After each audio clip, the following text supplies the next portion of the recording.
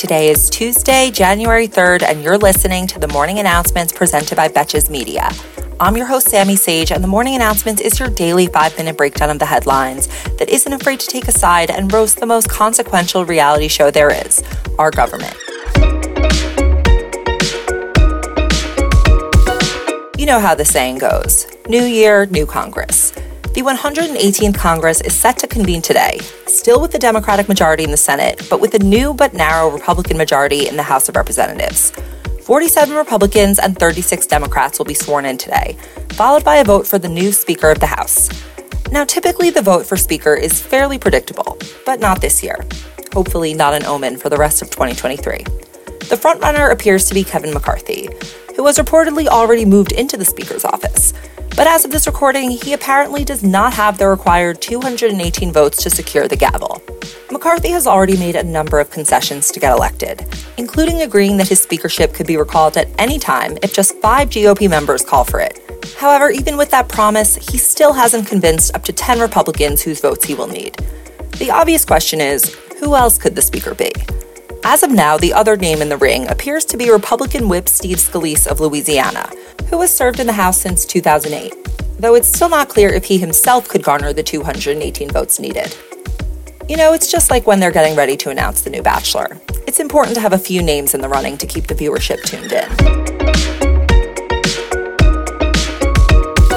While we're welcoming the newest members of Congress, we have to address the many questions surrounding the Republican representative-elect who says his name is George Santos and is set to be sworn in today.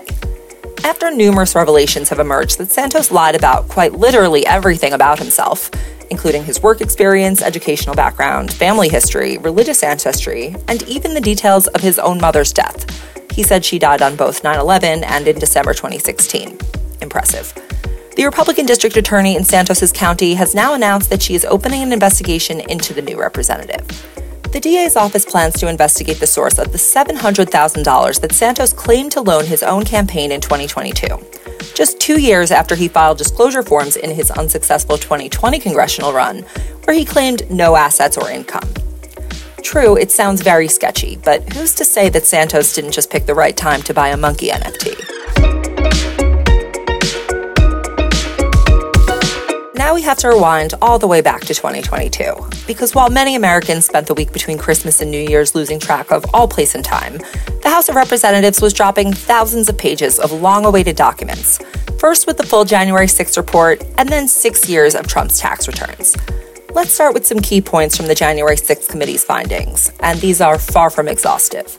The committee found that Trump and his allies took at least 200 discrete actions to convince state legislators and lawmakers to disregard the 2020 election results, including encouraging supporters to protest at their homes and Rudy Giuliani arranging to hold private conferences with Republican lawmakers in swing states in order to try to convince them to accept illegitimate slates of electors that they wanted Mike Pence to count instead of the real ones. And then there are the texts. Thousands of emails and text messages between Trump's staff revealed that they knew Trump's claims about the election were false, and that Trump himself knew this, and also made clear the direct involvement of the RNC in the fake elector scheme, especially by Chairwoman Ronna McDaniel. And even after the insurrection on the 6th, Trump's outgoing administration made significant attempts to hinder the Biden administration from taking office, from trying to block them out of COVID planning to attempting to withhold the White House blueprints so the Bidens couldn't move in.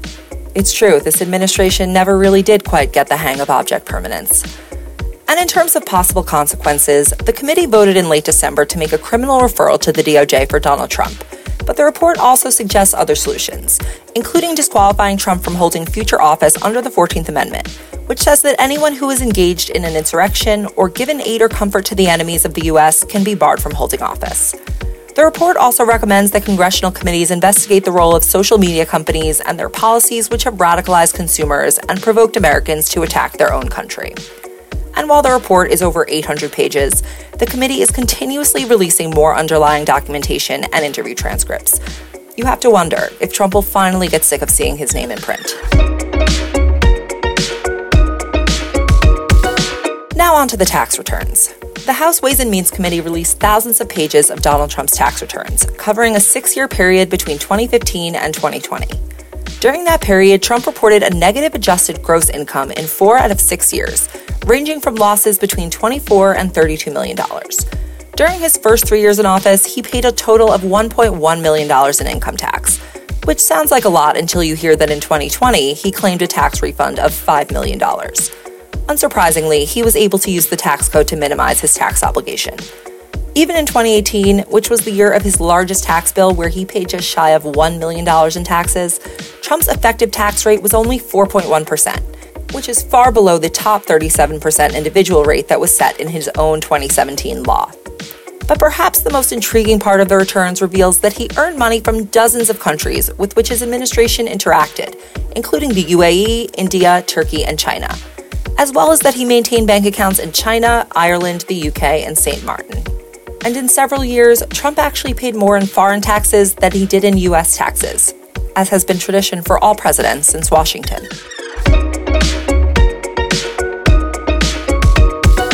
For our final segment today, we're going international. Russia can't seem to quit its Ukraine invasion, but it appears that Ukraine has resolved not to take it anymore. Early on New Year's Day, at least several dozen Russian soldiers were killed in a massive military strike in Donetsk. While Ukraine did not take responsibility for the attack, technically, they claimed that at least 400 soldiers were killed and at least 300 injured, though Russia's defense ministry claimed the death toll was 63 people. Almost all of Russia's nearby military equipment was also destroyed in what could potentially be the deadliest attack on Russian forces since the start of the invasion. Though I suppose that would depend on if the death toll is 63 or 400.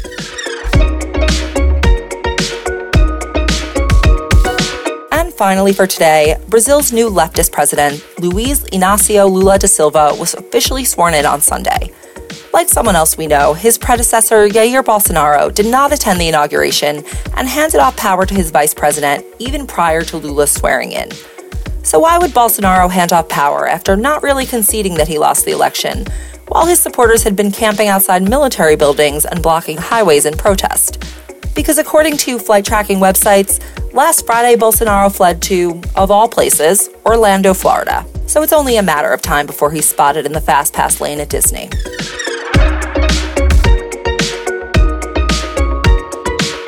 Thank you for listening to the morning announcements. If you're enjoying this podcast, be sure to check out our premium extra episodes, where I deep dive on less covered but extremely intriguing topics. Last week, we explored Saudi Arabia's newest project, a country within their country known as NEOM, which they're creating as a technologically enabled tourist destination with progressive laws, and it will be funded by the Saudi Public Investment Fund as well as outside investors. The episode examines what Crown Prince Mohammed bin Salman could possibly want to get out of this project, and which communities he's kicking off their land to get it done. And of course, please rate and review the morning announcements on your favorite podcast app to help keep us growing in 2023. Until tomorrow, I'm Sammy Sage, and now you know what the fuck is going on.